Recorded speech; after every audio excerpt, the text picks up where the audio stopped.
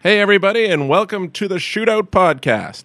I'm Ted Wyman, and I'm joined by the Derail Express. And Derail, you got lots of things that you're fired up about today, so let's get right to it. And I want to talk about the Winnipeg Jets. We've had 1 week to see them.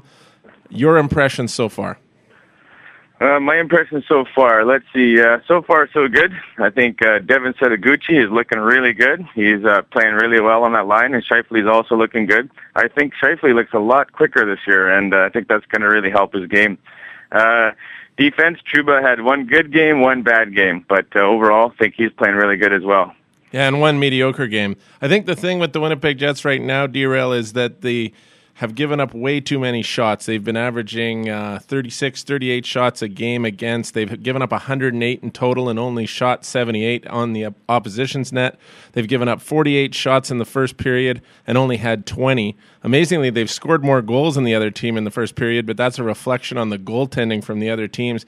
Their starts have not been good, and they've really struggled in the faceoff circle. And I got to say, it's a bit surprising that they've managed to come away with this 2-1. They got to be pretty happy with that. I'd say they were a little bit fortunate. They got a few bounces here and there, puck luck, if you will. So I totally agree with that assessment. And, yeah, you can't win in this league if you give up that many shots a game. You got to tighten it up. Well, one player that takes a lot of heat and has even taken it here on the Shootout podcast is Ondrej Pavelec, but he had an incredible start for the Jets. His save percentage isn't that different from usual. It's around .907, but he really has been great. He stole a game for them in Edmonton by playing great late. He stole a game for them against Los Angeles by playing great early, and he was very good against Anaheim as well. Unfortunately, a little bit of a giveaway by Zach Bogosian, a free pizza, if you will. Cost the Jets that game, but realistically that game was lost long before that because the Jets just did not play well in that hockey game. I'd say they played well enough to be 2-1 or 1-2, but it's questionable.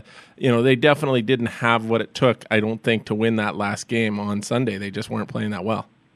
I thought they were just being Selanne fans. They wanted to see Selanne win his last trip in Winnipeg. I thought that's what was going on. Yeah, I don't think anybody around here would have been all that upset if they'd have seen Teemu score a goal in that game for Anaheim, but the fact that he didn't, maybe the fans didn't like the fact that Anaheim won it so much. So you're obviously liking some of those guys. Evander Kane's played pretty well for the Jets so far. He sure looks fired up. There's a lot of guys doing it, but I don't think they've been strong enough defensively, and they're really going to have to shore that up. Well, I thought that's, the main reason why they brought in Frolik, for the penalty kill and also shore up on the defensive, go out there and be kind of a checking line with the Olli Jokinen, right? That doesn't seem to be panning out too well, so hopefully he'll chip in with more goals. He's got 2 so far, so. How do you think Jokinen's look so far? You know what? He looks lost out there. He looks like he has no direction. He's got no motivation. I don't know, man. He's a non-factor. Well, he did score a goal, and that line. I thought that the line had generated more chances in the first couple of games than they did in most games last season. I think it's a better line. Jokinen, Frolik, and Tangradi or Wright, whoever ends up on that line. I like Tangradi for his offense more than what they had last year. Certainly it's got more speed and more size. But, Jokinen has got a long way to go before he's going to be a real strong contributor for the Winnipeg Jets. Well, I'll give you this. If you take a look at, say, Minnesota, and you got Zenon Konopka, he plays center, really good face-off guy, definitely got grit, will drop the gloves with anybody. You take Jokinen out, you put him in, I think you got a different complexion. I think, harder working and harder to play against. I'll give you that one example right there. And less money for sure. Not a terrible idea, but I don't think that they want to go away from that additional opportunity for scoring. Jokinen didn't really do it, but, you want to have a guy in there that can contribute offensively a little more because they need that balanced scoring. That was what was so good for them in the first 2 games. You can't be relying on that top line all the time. And the one thing we saw last game was that Chris Thorburn came out of the lineup and Anthony Peluso goes in. Your thoughts on that? Well, first of all, I'm going to tell you I love Thorburn. Blood and guts kind of a guy, really team guy, really well liked on the team as far as I can tell. But I just think Peluso gives him a better overall fit. He can drop the gloves. He's got a little bit more scoring punch. He's young. He's eager. He's ready to go. And I like Peluso on this there. Nothing wrong. I like Thorburn as well. I don't think you're going to see Chris Thorburn in a Jets uniform too much longer. He's a free agent at the end of the year. He's 30 years old. Peluso's much younger, does about the same role. They're not going to need both guys, and you could see Chris Thorburn on the way out in a trade at some point. Not saying that's going to happen right away. And the other thing is Matt Haluschak hasn't even been in a game yet for the Jets, and that's another guy I'm sure they'd like to get a look at. Yeah, but once again, Haluschak, 5'11", under 200 pounds, not really, a physical force. See, once again, they say they want to get bigger, but everything they signed was kind of smaller. Well, and Haluschak's smaller than James Wright, but I think he does a lot of the same things. So it'll be interesting to see if Haluschak does get in there, who they would put him in for. Let's move on to some other NHL news, something that got you hot under the collar. Paul Holmgren lets Peter Laviolette go after only 3 games at the Philadelphia Flyers, and really, Holmgren deserves to be on the hot seat himself, doesn't he? Yeah, I believe he does. I think Laviolette, unfortunately, was a fall guy. As far as I could tell, he's a pretty good coach. I like his systems. His teams are always hard work, and I think Holmgren's just really, screwed that team around. He didn't get a good, bona fide goaltender, which is, very important in this league. They haven't had one since, Pelly Lindbergh crashed his car, basically. And maybe Ron Hextall. Yeah, but he...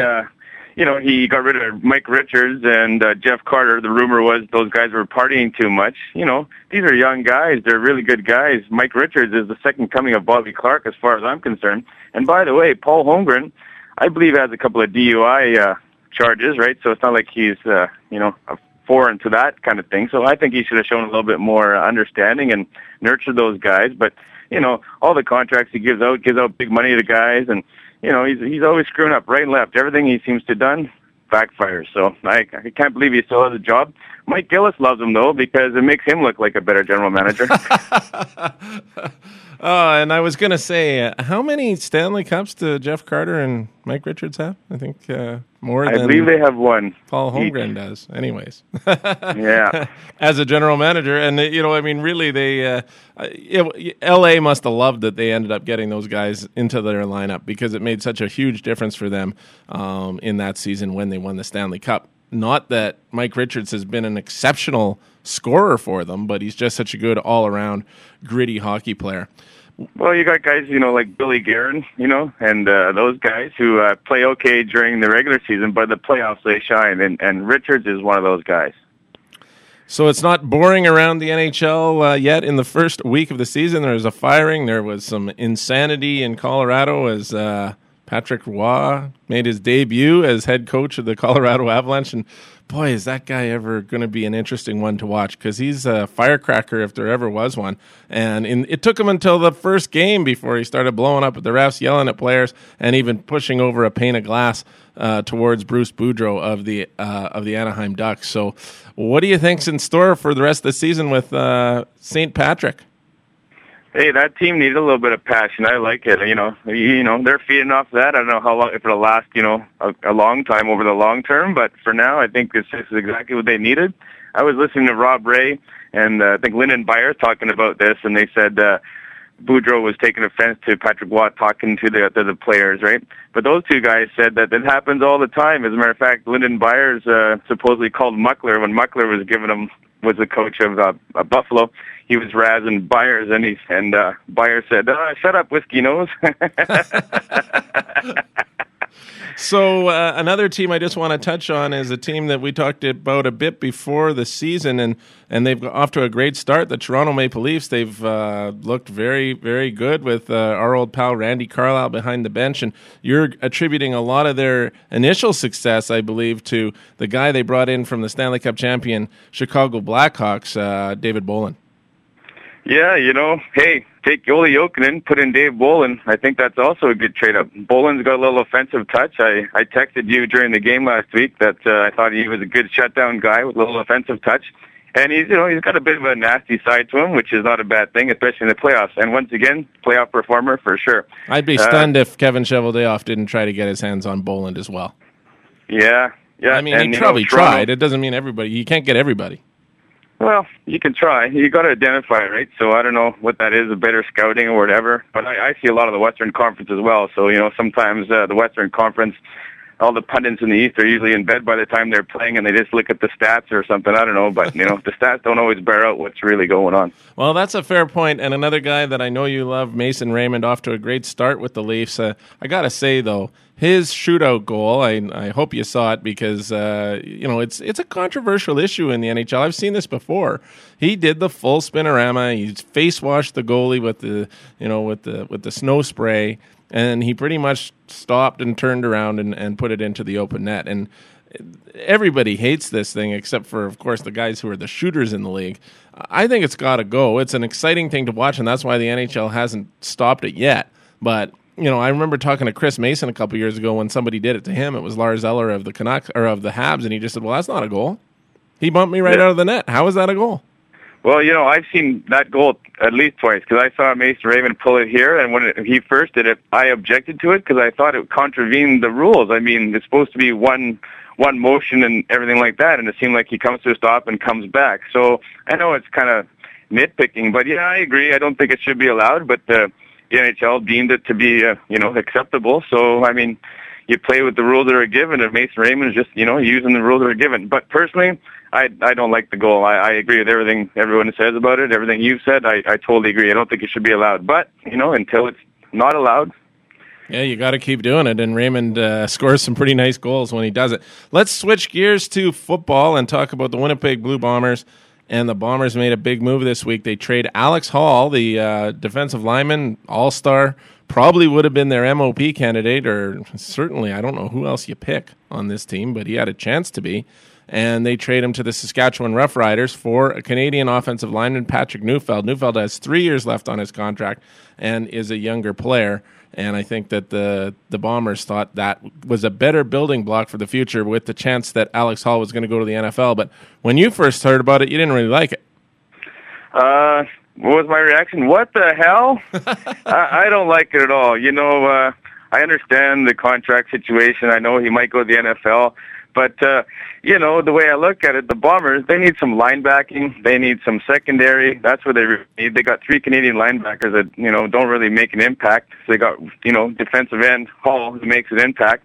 And they turn to Saskatchewan. Remember, next year, right, the conferences are going to revert back to the East and West, and the Bombers are going to be in the West. So what if Hall goes to the NFL, doesn't make it, he comes back, Saskatchewan holds his rights, then Saskatchewan's playing Winnipeg next year. They don't hold his rights. He's a free agent on February 15th for both leagues. But that being said, that's why I think this is a very good trade for the Blue Bombers. I think they had to do it. Alex Hall means nothing to them. The best they're going to do is decide whether or not they're going to be the worst team in Blue Bombers history at this point with the 5 games left to play. They have nothing to play for. Well, then they could afford to trade him, and they got a guy that they can keep for 3 years. That's a good move by the Blue Bombers. Let me give you a different scenario. So you take Alex Hall, you trade him to the BC Lions, who are lacking a little defensive end action, right? They can grab, Adam Bighill, who's a middle linebacker, just like Aluminium's a middle linebacker. So they kind of got a glut there. A little cajoling, a little good general managership. They could have got Adam Bighill. He could have filled the middle gap, which is really lacking for the Bombers. Take Muamba, put him outside. In my opinion, I think that would have been a better trade. But, that's my opinion. And there's no chance of it happening. They're not trading Adam Bighill. And the Bombers aren't trading a defensive end who is a free agent at the end of the year for another import starter. Right now, that's not what they're looking for. They're looking to upgrade their Canadian talent, and I think that is the biggest key to success in the CFL no matter what, and they did that. Will Patrick Neufeld be a great player for the Blue Bombers? I don't know that. But it's a right move on paper by Kyle Walters, and I think Kyle Walters is doing a job the last little while, trading for Akeem Foster from the BC Lions and now for Patrick Neufeld, that shows that he's got the right idea for this team, and he may just be the general manager of the future for this team. Well, time will tell. So I don't like it. You like it. 3 years, 4 years from now, we'll be having this conversation, and one of us will be going, I told you so. It's a shootout. We're supposed to disagree. There you go. We agree to disagree. All right. Hey, what's up? Hey, I think I wanted to talk about the new nets. I've been watching some hockey in the last couple of weeks. I forgot that one. Go for it. I don't know. I think it's kind of dangerous to the goalies. I think the new design wasn't really thought out. Maybe a little hastiness trying to get more offense into the game. And the new net design seems to be not as heavy or balanced or whatever. So when players are getting hit from behind, the net comes down quite easily. I saw Bernier in Toronto, and I guess Pavlik in Winnipeg almost got decapitated. So I think that's kind of a bit of a safety issue there. Yeah, well, it just might be. I did see the one come down on Pavlik. It didn't look like anything too serious, but it did come down on him. And I did hear that Dennis Bayak on the Winnipeg Jets broadcast say that the nets being smaller allowed for better opportunities for a wraparound, and Devin Setaguchi scored on a wraparound against the Kings. That's when he said that was a possibility. So it'll be interesting to see if guys are, especially the guys with the long reaches and the long sticks, are able to get around there and get the puck in the net. But changes like that, new nets, boy, these things are all real tough for the goalies. Their pads are so much smaller, all that kind of stuff. And again, just want to say Ondrej Pavlik off to a very nice start with the Jets, even if his numbers aren't that great. And I've criticized him in the past for having not great numbers, but in this case, it doesn't matter what his numbers are. He has played extremely well in the first 3 games of the season. So, Daryl, very glad to talk to you again today, my friend. I hope you enjoy your week, and we'll be back next week on the Shootout. There you go. And, I had a great week. I love Teemu Selanne. I think he's the classiest player in the NHL. And, I hope the Jets could get him into the fold when he retires as a player somehow. Well, that's one thing you and I agree on. Thanks, everybody, for listening to the Shootout podcast.